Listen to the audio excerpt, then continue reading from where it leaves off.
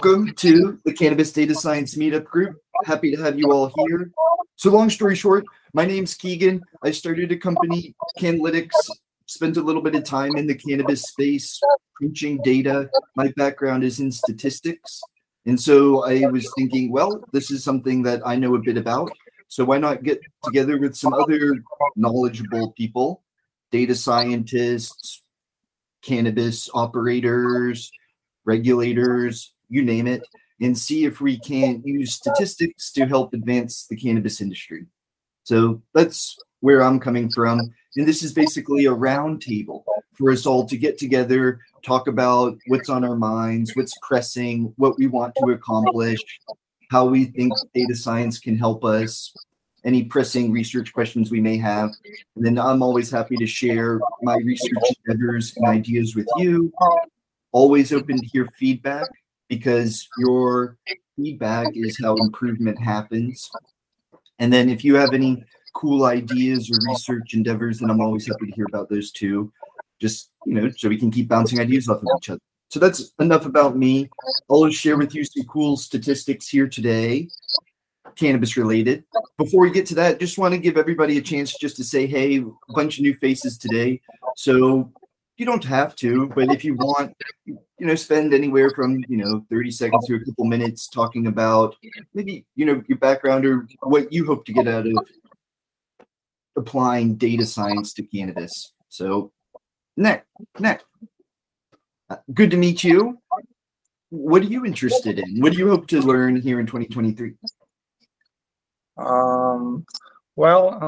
I was involved in cannabis growing for about 4 years, and basically I'm interested, how the business will go further in 2023, because we all know what is now happening and people are struggling, and how data analytics can help people, achieve their goals, I guess.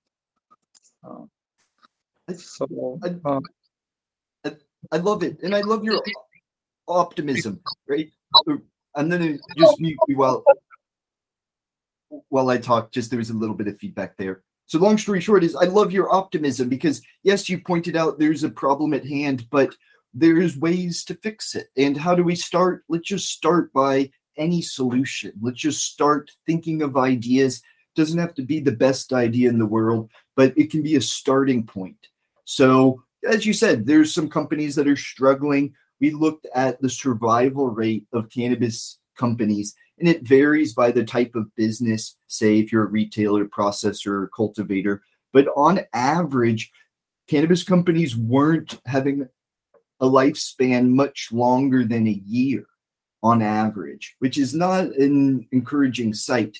It may be comparable to, say, the restaurant industry, but people are out there trying to start long-term companies. They want to have successful cultivations. They want to have successful retail establishments, successful processing.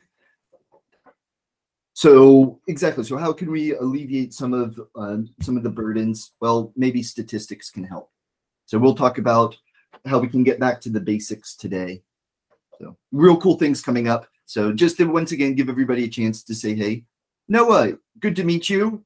Would love to hear about your area that you're interested in. Yeah, hi. Good to meet everyone. I just found this meetup a few days ago. I thought it'd be really interesting. I just graduated from a degree in computer science with a data science emphasis. Still just kind of going around looking for work. I just relocated to the Portland area. And I don't know, I'm really passionate about cannabis, and I've, spent some time growing my own cannabis, and I'm really interested in some of the applications of using like reinforcement learning to improve growth and that kind of thing. And I'm also interested in using like large language models to kind of work out some of the effects of cannabis on like different people. I think there's some really interesting application there, and some holes that I think consumers could benefit from, kind of understanding other people's experience with like certain strains and that kind of thing. But yeah, I'm mainly just here to just kind of hear what I didn't even know there was like a field of analytics within cannabis. So it's exciting to see that there are people working here, and I'm just here it, to learn. So. And I'll give you a little taste of everything. So, of course, I've got a lot of enthusiasm for this area. So I think there's a lot of value to be added by applying data science to cannabis, hence why I started Cannalytics. Just to show the other side, data science is essentially a bleeding edge field. So it's really new. And so it can be difficult to convince people of the value. That's part of one of the difficulties. And a lot of what analytics companies do is talk to people and try to essentially convince them that the analytics are in fact valuable. I guess don't want to missell anything, but I think they are there. I think it's just asymmetric information. So anywho, there is a little bit of an uphill battle, but in my opinion, there's a lot of value to be added. The subjects you're talking about are exactly what people are interested in. Of course, on the retail side, especially since the medical industry is how do you say, they can't wait to dip their toes in. They're giddy to dip their toes in. And of course, why? Because they're interested in potential medical effects. And this is a lot of the talk on the retail side. Another thing you raised is, well, what about the home growers? And this was something that was neglected for a long time. The reason being, in a lot of states, for example, Washington State is still hesitant to permit home grow as, say, Massachusetts has, because they're worried about diversion. I don't know how legitimate of a claim that is, but I was thinking that analytics could be something that home growers could find quite useful. And I've encouraged meetup members in the past that this is something that I think people have dabbled in, but once again, you can always have a fresh take on it. Essentially, home grow analytics. And I don't know if it's just the material that I search for, but I see a lot of people doing, hydroponic setups. And I wouldn't be surprised if at-home hydroponic farming could be a thing in the future. But once again, bleeding edge, but you're well positioned. So I'm kind of rambling. If you have any more thoughts, feel free to chime in. And then as I continue to think about all your cool ideas, Noah, Michelle, welcome to the group. Happy to have you. Would love to hear about what you're particularly interested in. That way we can make sure to touch on your interests. Sure. Hi. Keeping my camera turned off because I tend to get up and move around a lot. But like Noah, I kind of just stumbled upon the meetup a few days ago. I'm a math teacher who's actually I'm not a math teacher anymore, but I'm transitioning into data analysis. And as I've been looking for projects to do and things like that, one of the things on my list was the cannabis industry. And I have a gajillion questions from not only the business aspect, but also, how it's affecting society, benefiting, I think probably benefiting most, but I would like to see the data on that for, just other, social ailments and mental struggles and that sort of thing, depression. I deal with depression. But most of all, cannabis has been a part of my life for as long as I can remember. I grew up in the 70s with a hippie dad. He grew it on the roof of our apartment in New York. And so I just thought it was a really interesting way that I could maybe develop a project for my portfolio as well. I love it, Michelle. And you attended on the perfect day. Everything that you raised are essentially exactly what we're touching on. So first off, math. Coincidentally, we actually have a fun math or statistical exercise today. Going back to the 70s, we're actually going to hit on some real cool history today, which is tangentially related to growing on rooftops. And we'll get more into that next week. And then the final thing is, and I'll get to this more, it relates to the insight of the day. And I'll sort of tease that there's sort of a big takeaway at the end of today, statistical insight. So I'll tease that, but that's all coming up. So you attended on the perfect day. Now, Isaac, happy to see you today. I love that you made it to the morning. So hopefully this works out well for you.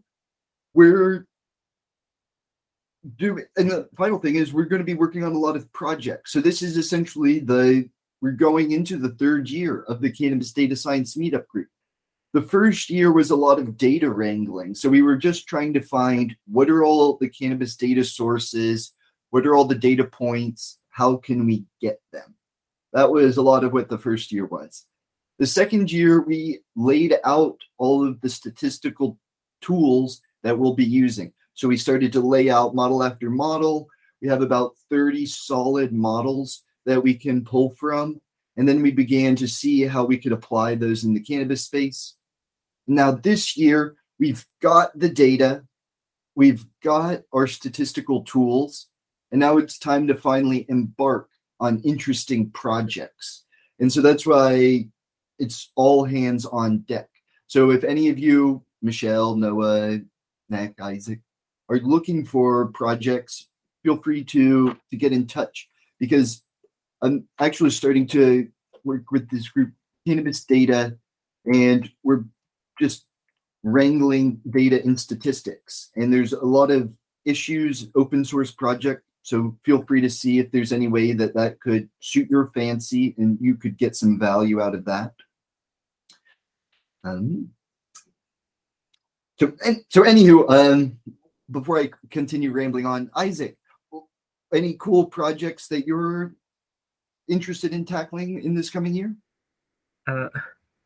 Well, one thing that I'm interested in is lab fraud.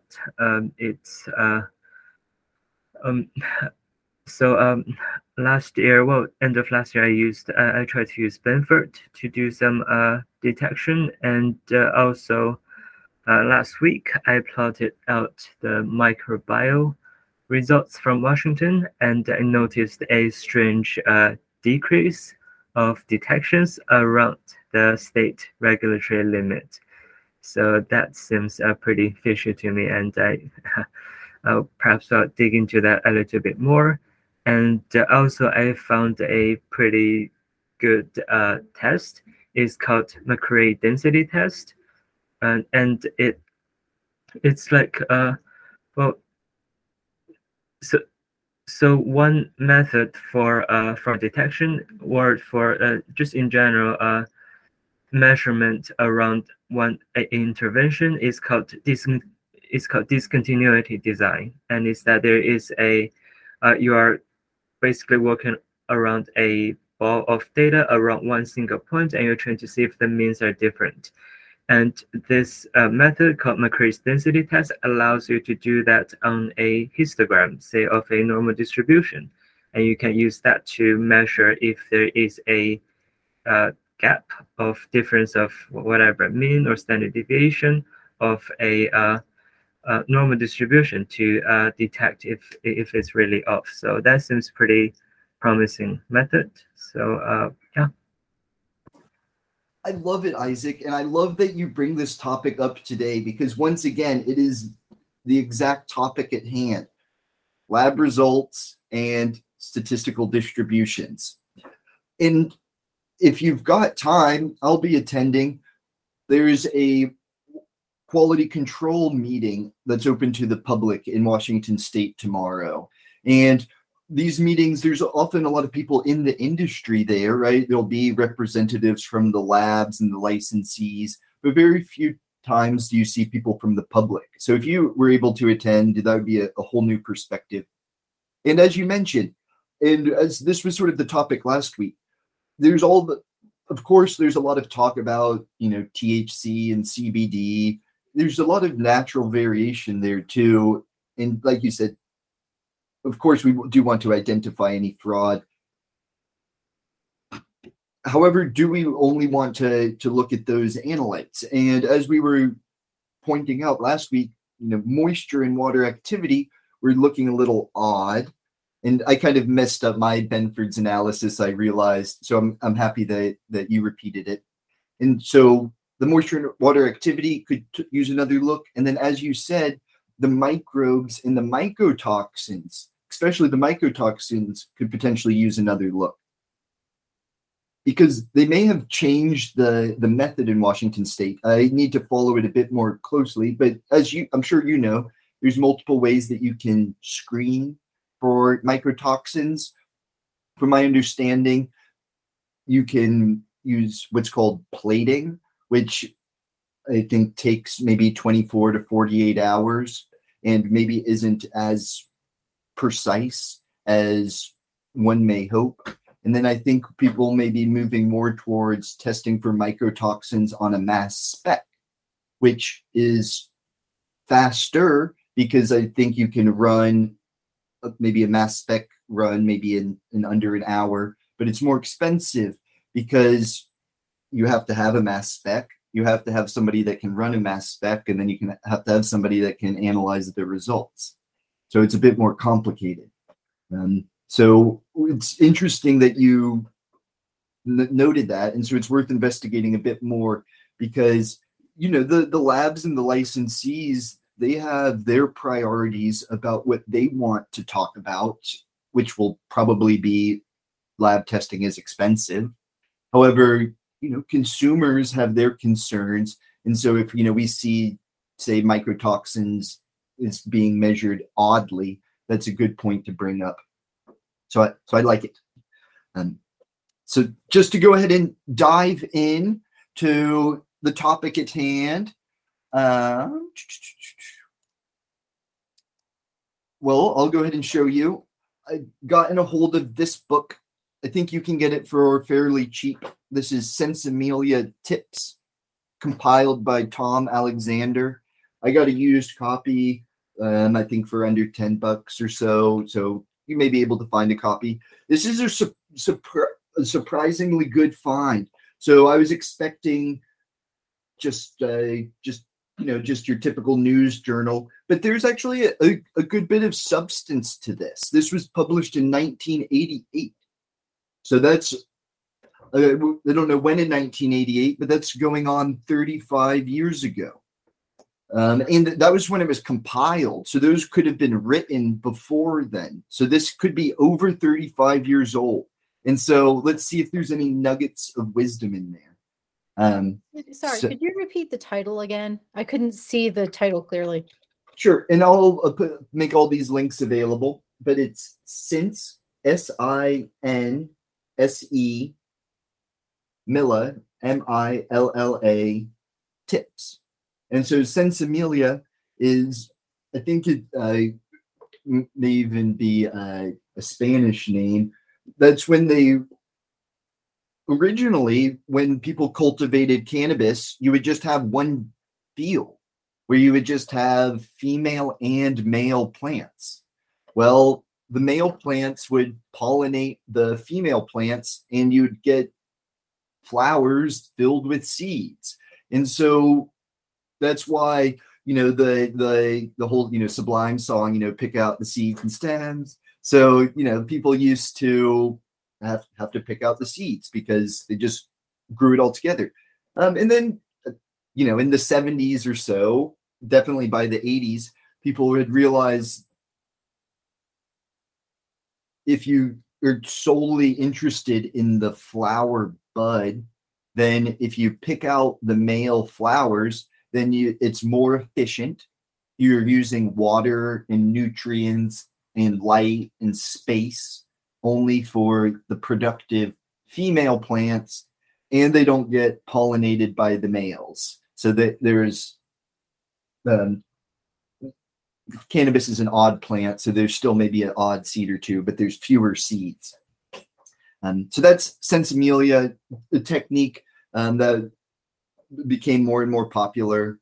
So anywho, that's the name of the article, and it was this journal was put together by this interesting character, Tom Alexander, who was growing cannabis in Oregon, and I think you know, they confiscated his crop, and I think he was facing some criminal penalties. I think the case ended up getting dropped for one reason or the other, I do believe.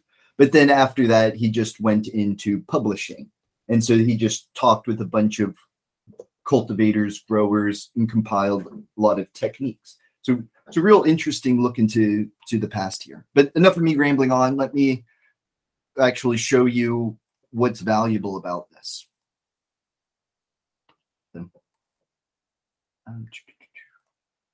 Okay, too cool. So this is a question that's come up multiple times. And Isaac, you may have brought this up at one point, and I think it's pretty well known, but I wanted to go back to, the source and really try to figure out, some of the early research that's been done on this. So, okay, so right? We see a lot of variation in THC and CBD. And so the question is, well, is that because of environmental factors? And so that would be, are some cultivators better than others? Do some people have brighter lights? Do some people have more nutrients? Do some people have less disease? So on and so forth. So those would be environmental factors.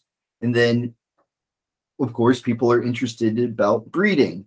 And so here we get to the math. So I'll blast you with some of the math and statistics, and then we'll get to the takeaways. So sigma, this is a typo. This should be sigma squared. But this is a measure of variance. So it's a measure of central tendency, right? So we know about the mean. So if you've got a bunch of observations, right, you can calculate the average, but then you can also calculate how much do each of these vary from each other. So that's your variance. And so if we're interested in about, say, THC, well, presumably there's some variance in THC that comes from genetics. So if you have a good seed, maybe that leads a certain amount to your variance in THC, as well as the environment. So if you have dim lights, one would expect your THC may be a little lower. Likewise, if you've got poor quality soil, poor nutrients, poor airflow, odd temperatures, all of these things are your environment and could lead to different THC concentrations. And as we've seen, we've observed people selecting different breeds of cannabis to go into quite different directions, right? You see people breeding for high THC, and then you also see people breeding for low THC, people trying to grow the CBD hemp, who are trying to stay under the 0.3% THC limit. Okay, so you've got genetic variance and environmental variance. And so we're going to define heritability of a trait as the amount of total variance. So the total variance we see is the genetic variance plus the environmental variance. So we want to know what percentage of all the variance that we see comes from genetics. Is it a small amount or is it a large amount? This is really the crux, because if genetics doesn't matter, then you just want to get your environment as good as possible. Likewise, if genetic variance, if that represents a large proportion of heritability, then you'd be more interested in focusing on breeding and less focused on environment. So can we disentangle these two? Also, just pointing this out, this was written by Chief Seven Turtles, and the turtle is a symbol for Cannalytics because we're sort of the turtle over the hare. And so I just thought this was just a funny coincidence. Anywho, what are some of the key points? And then I'll get to the actual data. So some populations have more genetic variation than others. Likewise, certain traits are more susceptible to genetic variation than others. Of course, environmental variation depends on your conditions. The example given in Sensimilia tips was your environmental variation will be different outdoors than it will be in a greenhouse. I need to think a little bit harder on that. But the conditions matter, and it also the trait matters as well. So those two are pretty straightforward and logical. Those make sense. Okay, well, why am I droning on about this? Well, heritability is actually a difficult topic to study, and it's normally infeasible. What's interesting about cannabis is it's often grown with clones. So people will clone cannabis. It's pretty typical. Well, when you make a clone, there's going to be no genetic variation. All you'll have in the clone is environmental variation. So the idea is you can see the total variation in a crop of plants, and you can subtract away the variation from the clones, and what you're left with is the genetic variation. And then once you're left with the genetic variation and you know the environmental variation, you can calculate the heritability. So the long story short is heritability can range from 0, something doesn't inherit, to 1. It's going to, the genetics is going to explain 100% of the variability in that trait. So we're interested in, is the heritability of THC, is that closer to 0 or is it closer to 1? So that is sort of the question at hand. And if this is getting a little abstract, then don't worry, because we're going to get our hands on the data. And I should have committed this to the repository beforehand, but I'll commit this right afterwards.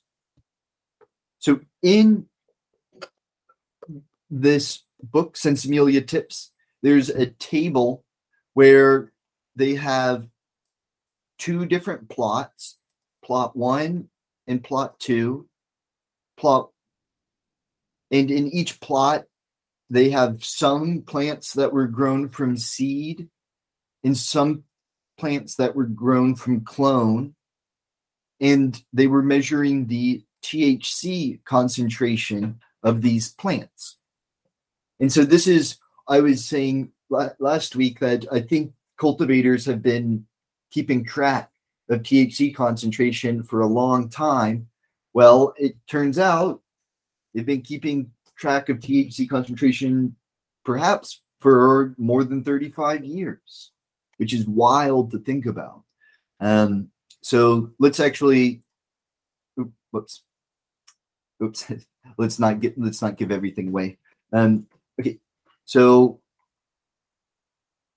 first things first, just going to read this data in, and just to show you, this is, all the data that we were just looking at in Excel. Just going to print it out to the console, and then we'll essentially repeat the analysis done in Sensimilia tips.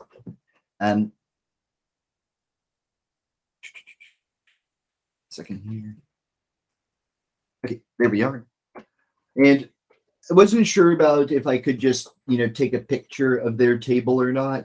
I decided not to, but maybe it would have been a helpful benchmark. But basically the idea, an idea of the scientific process is reproducibility. And for statistics, this becomes really interesting. It's actually non-trivial to repeat someone's statistics. And it's often a good exercise. So if somebody publishes a paper, to go back through, get a hold of the data, and try to follow the steps they took to reproduce the same statistics. Because you'll have to follow through all the assumptions, and it can be difficult. So anywho, we've got this data here. Well, let's start looking at it. So we've got seeds and clones. So if we just look at the seeds, so these were cannabis grown in 2 different plots by seed.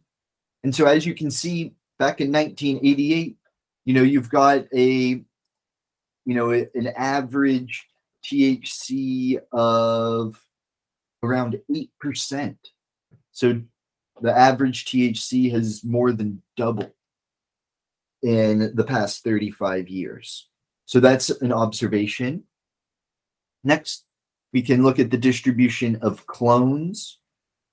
And so these are clones in 2 different plots. And this would be environmental variance between these 2 different plots, right? There's no genetic variation between clones.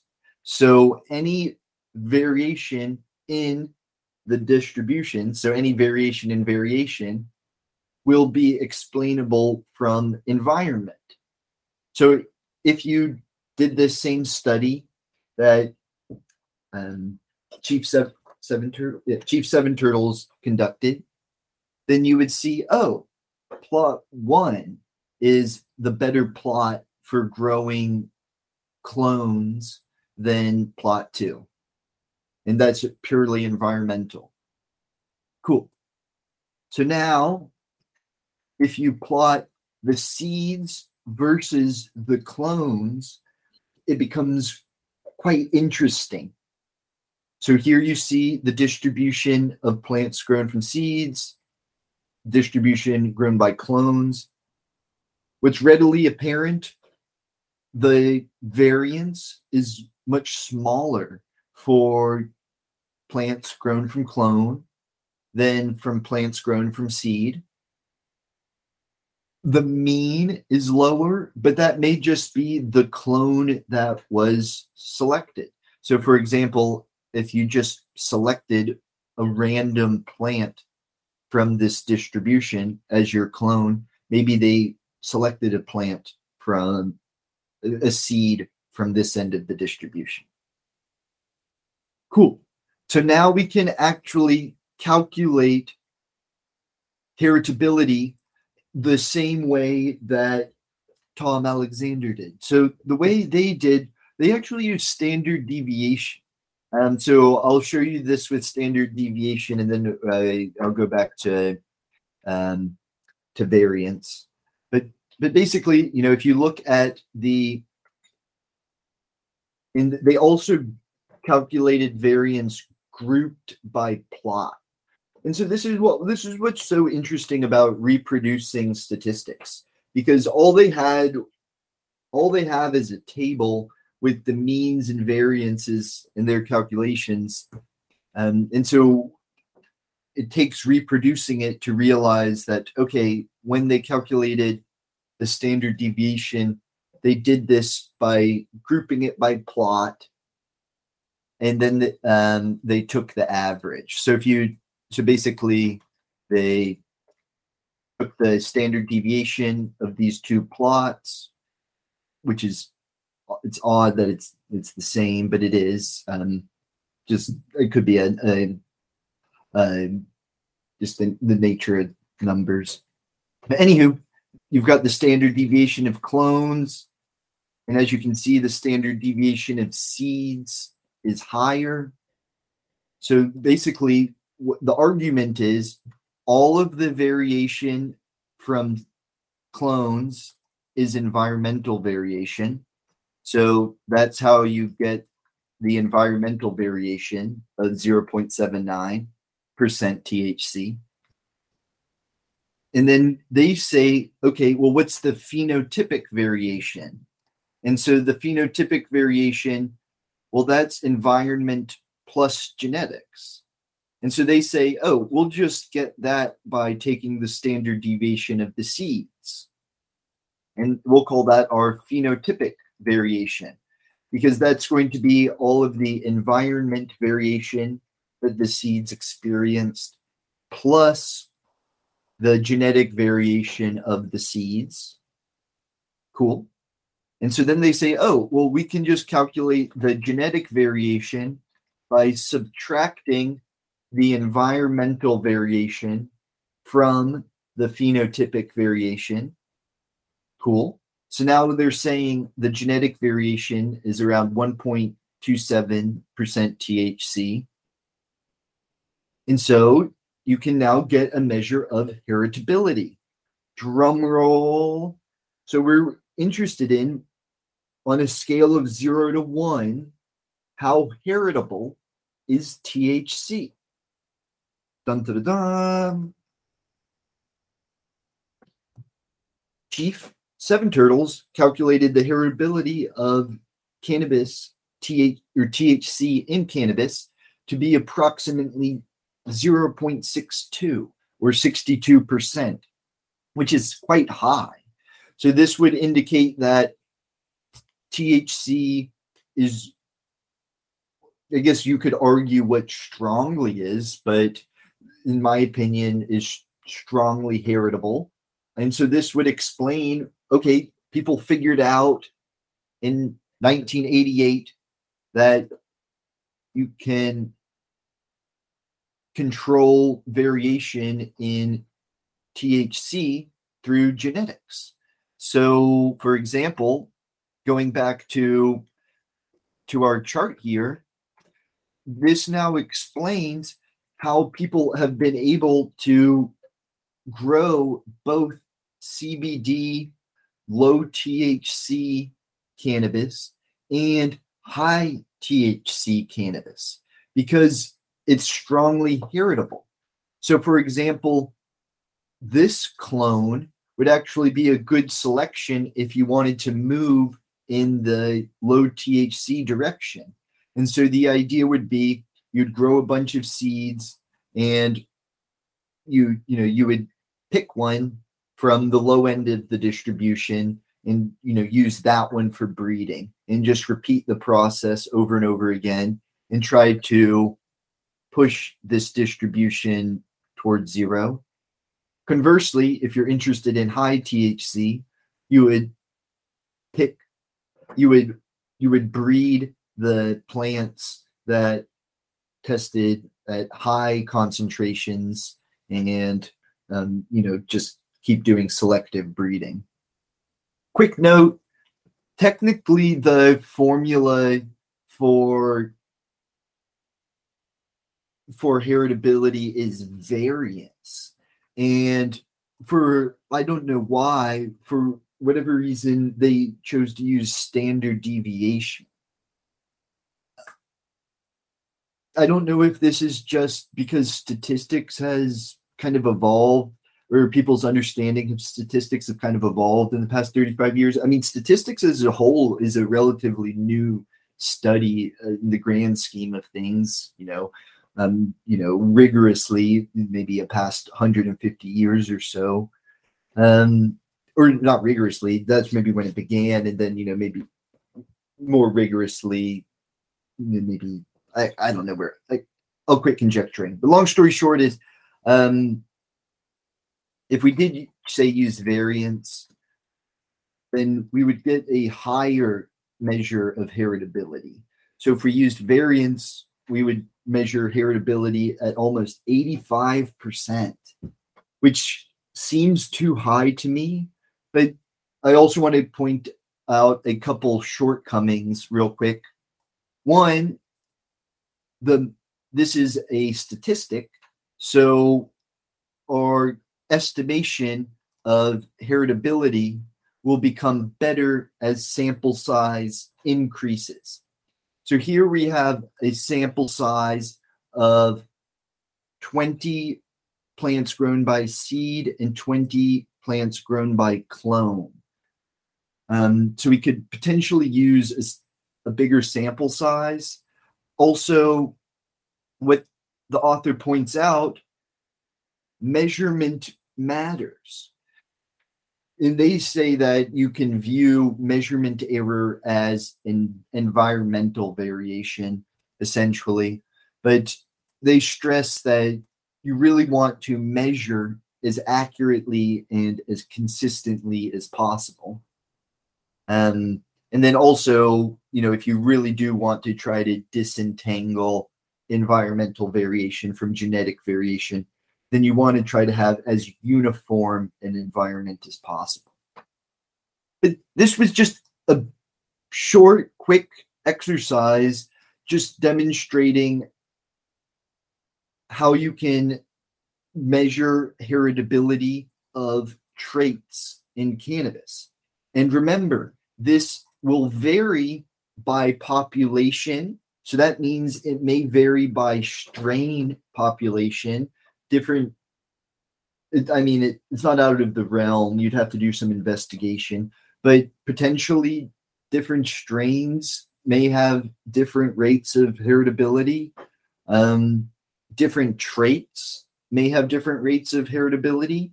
So, for example, CBD may have a different rate of heritability than THC. And there's other factors people select for. So right out of the gate, they mentioned people are selecting for yield, for height, how many days it takes to flower. There's many factors that people are selecting for. So you'll have to look at heritability for each one.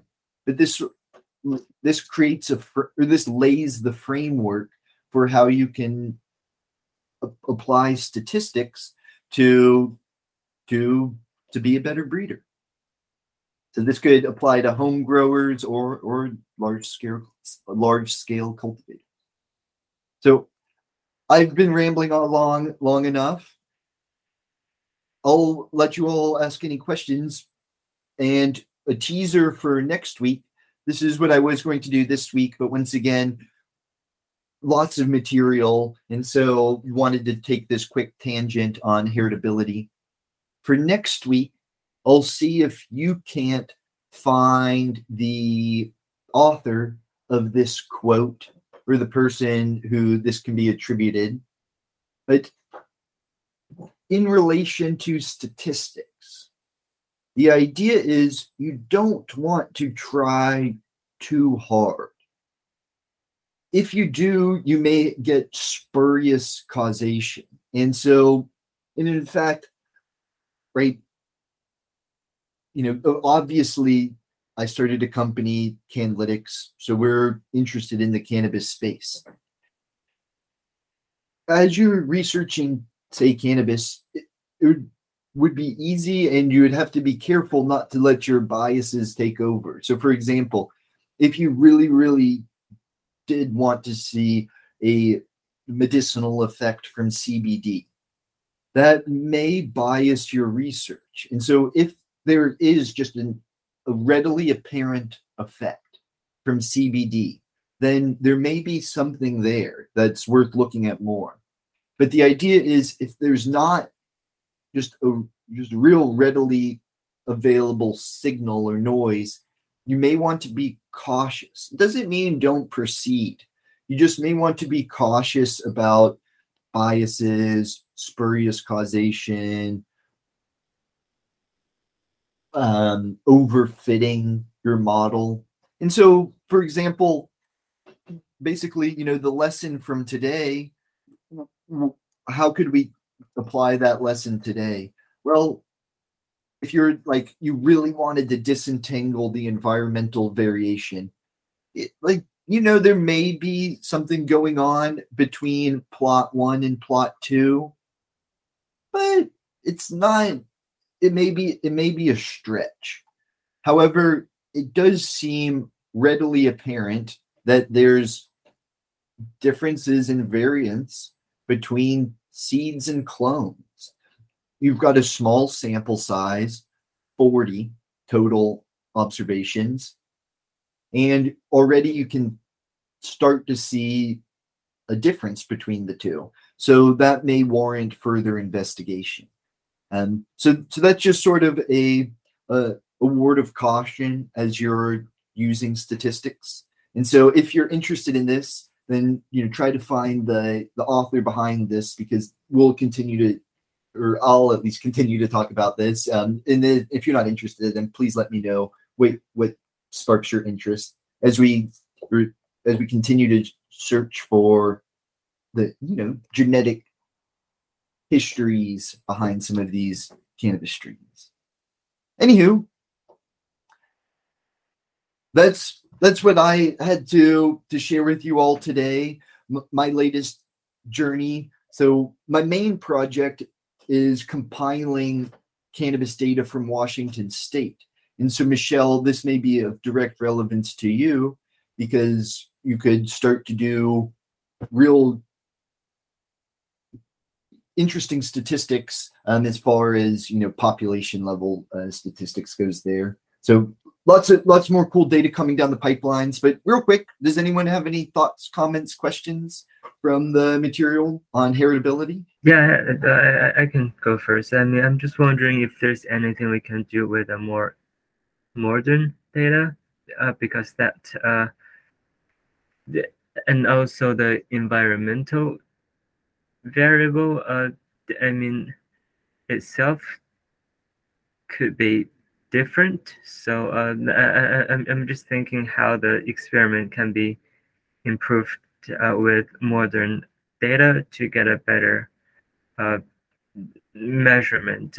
Maybe we can even get a constant that's applied to most cannabis plants as one number, say 0.7, and then that number as an anchor point will allow us to do more analysis. But yeah.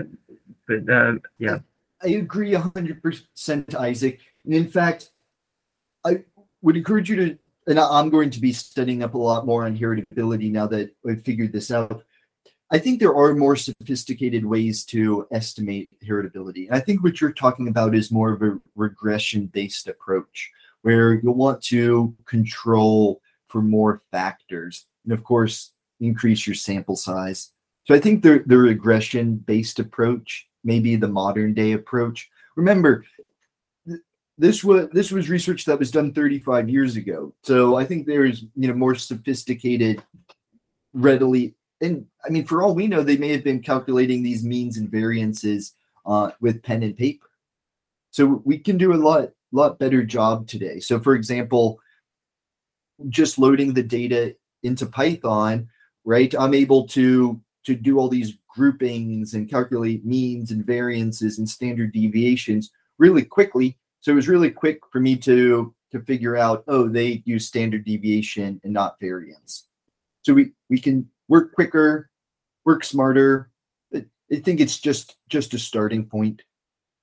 And then the other part you raised about the environment, I think that does need to be taken into consideration, because the way they went about identifying the environmental variation and then subtracting it from the variation of the seeds, it seems a little ad hoc. So this may be an ad hoc method for estimating heritability. So this may be a starting point, just to just get an idea of, okay, it is heritability closer to 0 or maybe closer to 1. So this got us an idea that, okay, there may be a significant amount of heritability there. And so, as you said, I think a more sophisticated analysis is needed. People are going to want to see a lot more controls of environment. That's a big criticism that people give to cannabis research. It's inevitable. We've talked about this before. You can't control for every factor under the sun, right? If you controlled for everything and you did it in Massachusetts, someone will say, well, why didn't you do that same study in Washington State? The air pressure is different, or so, so on and so forth. So there's always going to be something, but as you said, just the more things you control for, the better. But that gets us to sort of the lesson of the day. The more things you control for, it should get you a more accurate and consistent measure.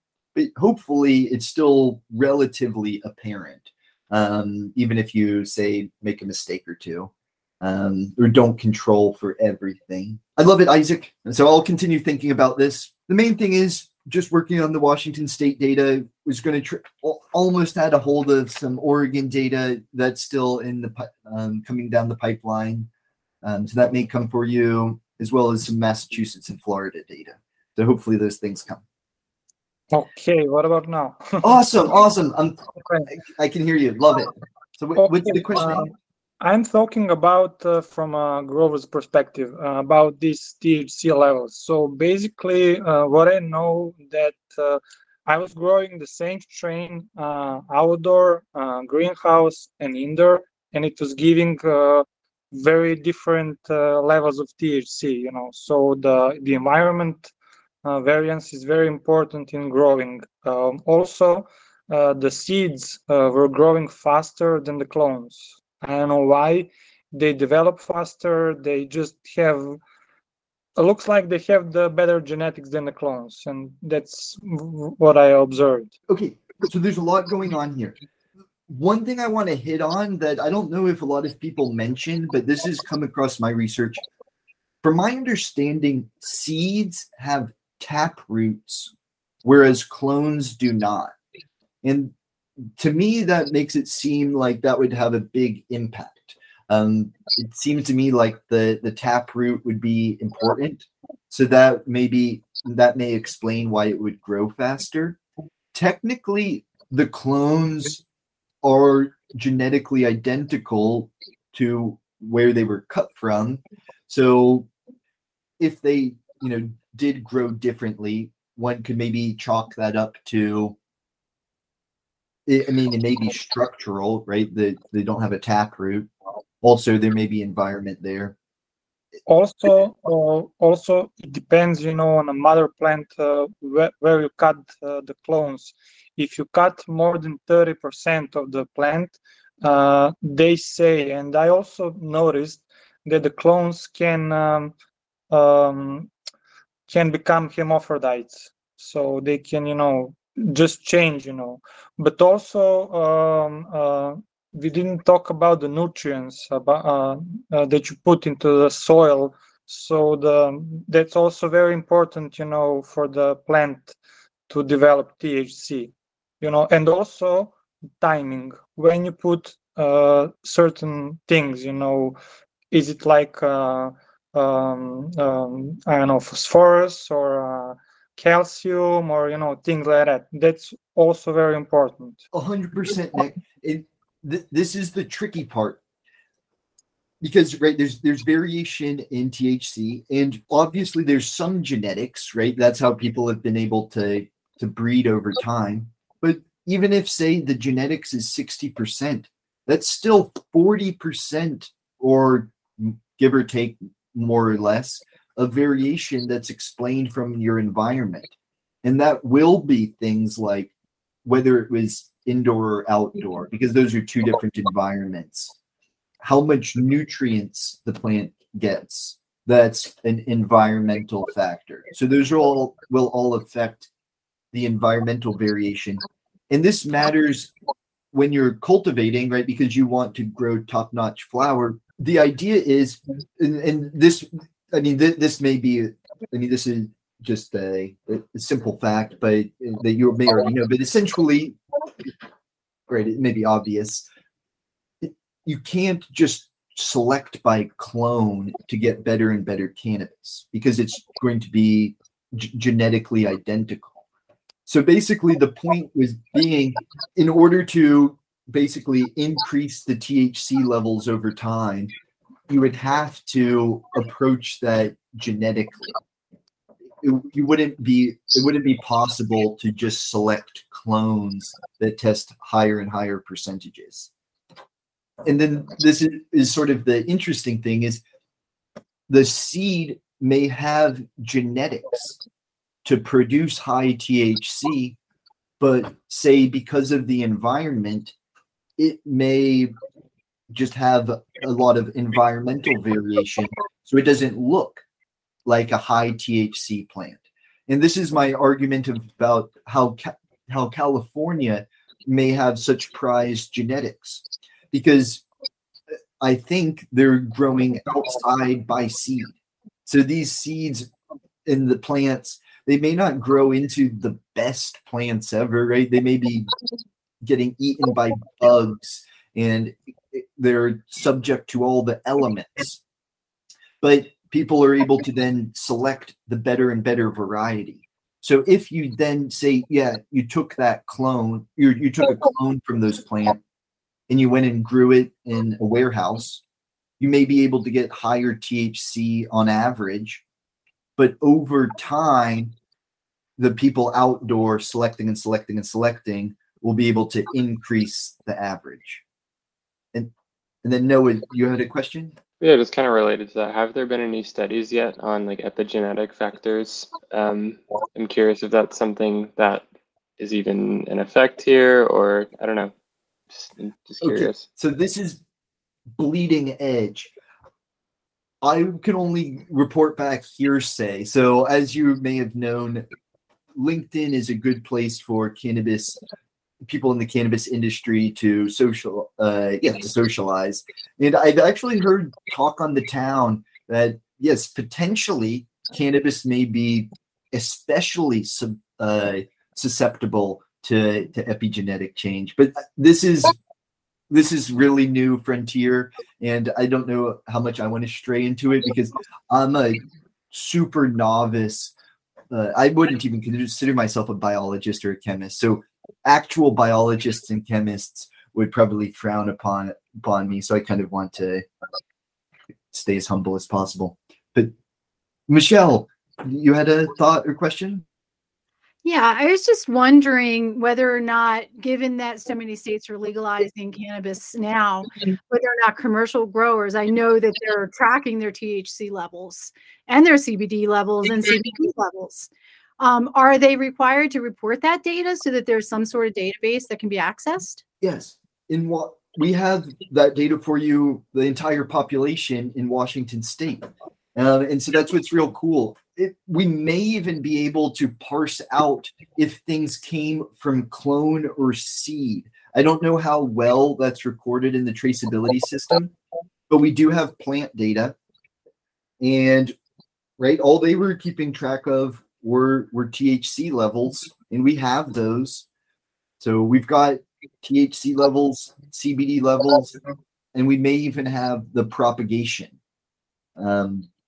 We just may not have the genetic lineage. So may even be work we can do with data that we have at this time in Washington State. So let's keep talking about this because I think there is work we can do, Michelle. No, Noah, further thoughts? Yeah, just following up on what Michelle said. I've heard anecdotal information about some of those THC testing, at least the ones reported on the label, and that they can be dubious. How do we know that these numbers that are being reported by the like the growers or the cultivars are accurate and aren't just kind of being, torturing the numbers to kind of get high THC or low THC or whatever? Perfectly reasonable question. And the short answer is that's measurement error. So this is specifically, even way back, I keep pointing this out, but it just shocks my mind how these topics were on mind 35 years ago. And exactly, if you have inaccurate measures of lab results, you're not going to be able to parse out the genetic variation as well. So disentangling environmental variation and genetic variation requires accurate and consistent testing. So that's why it is important for Isaac. I love that you're working on this, and that's why it is important for labs to measure accurately and consistently. It helps the breeders in the long run. Unfortunately, we may just have to anticipate that there is some measurement error. What I would say is, so for example, Isaac or anyone else studying this, that can be a condition that you try to control for. So say you were going to replicate their study at scale. Well, maybe one of the conditions you could control for would be laboratory. So maybe you'd grow all these plants from seed and clone, and then you'd send them to 3 or more different laboratories. And then you would just use that as one of your conditions and try to disentangle any measurement error coming from labs, try to disentangle that from your genetic variation. So from a cultivator point of view, the measurement error is surmountable. I think it's not great, but I think you can overcome it, and you can still do heritability studies. It just throws a monkey wrench into things, but you can just account for that. But Isaac, the question at hand. Just to chime in my 2 cents on the question. I mean, there are many sources of this uncertainty in measurement. On one hand, it could definitely it's the most standard spread of measurement. You measure something exactly the same thing, and you'll get a spread. That's one type. And another type is that there might be lab issues that are just their control samples or their spikes, what's called, is having issues. So it's like their quality control issues, and that might skew their test results maybe 10% plus or minus, and also their habits of actually measuring it. So there is the just natural variation, and second is variation based on their reference standard, and the third one, it could be based on their method for calculating the area or the amount of say THC. And it's only the fourth one is that they might knowingly fudge the number. So there are a lot of sources, and the variations can be attributed to a combination, right? But in terms of how to get a data set that you can trust, it will take a small leap of faith. That is, you just look at the data of, for example, the Washington data set. It consists of data from 12 labs, I believe, and just by looking at the say distribution of their THC measurements and also their micro measurements, some labs does have a better or more normal, naturally occurring distribution than other ones. So if it's a concern for you that you want to go for reliable data, then perhaps you can filter for the labs that have the best looking distributions. Good points. And this is the beauty and the art of statistics. And why I stress that don't read into things too hard, because there is a lot of noise, so you don't want to lean too much into the noise. And I love that this is the way you're thinking, Noah, because this is something that's often overlooked, and a good statistician like yourself will hammer this home. What about measurement error? Because things like this compound, right? Because your statistical analysis assumes maybe some variation, but then if all of a sudden there's other variation that you're not taking into consideration, like measurement error, or other imperfections in the data, missing data, imputations, it just adds to the uncertainty. And I'll just leave it there. That I don't know if you all know, but from my understanding, statistics is the study of uncertainty. And so that's what we're doing. This is an uncertain topic, and we're just trying to study it and see if we can't glean any knowledge out of it. Let's continue on this. I may want to go ahead and conclude this here. Just want to be respectful of everybody's time.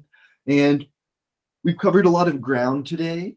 And for next week, I'll continue teasing some real fun things out of cannabis history and try to tie them back to the modern day with modern data sets. For example, this data set out of Washington State. So lots of cool things coming. And then also, if any of you have projects that you want to embark on, feel free to get in touch and let's keep the conversation going throughout the week. Because as I said, we're at the cutting edge, the bleeding edge of the cannabis area of research, and there's a lot to uncover. So I think there's exciting things to come. Thank you all for coming. Thank you for bringing your eyes, your ears, your brilliant minds. Your attention helps advance cannabis research, cannabis science. And so I think if we can help move things forward, even if it's only one molecule at a time, then let's keep at it.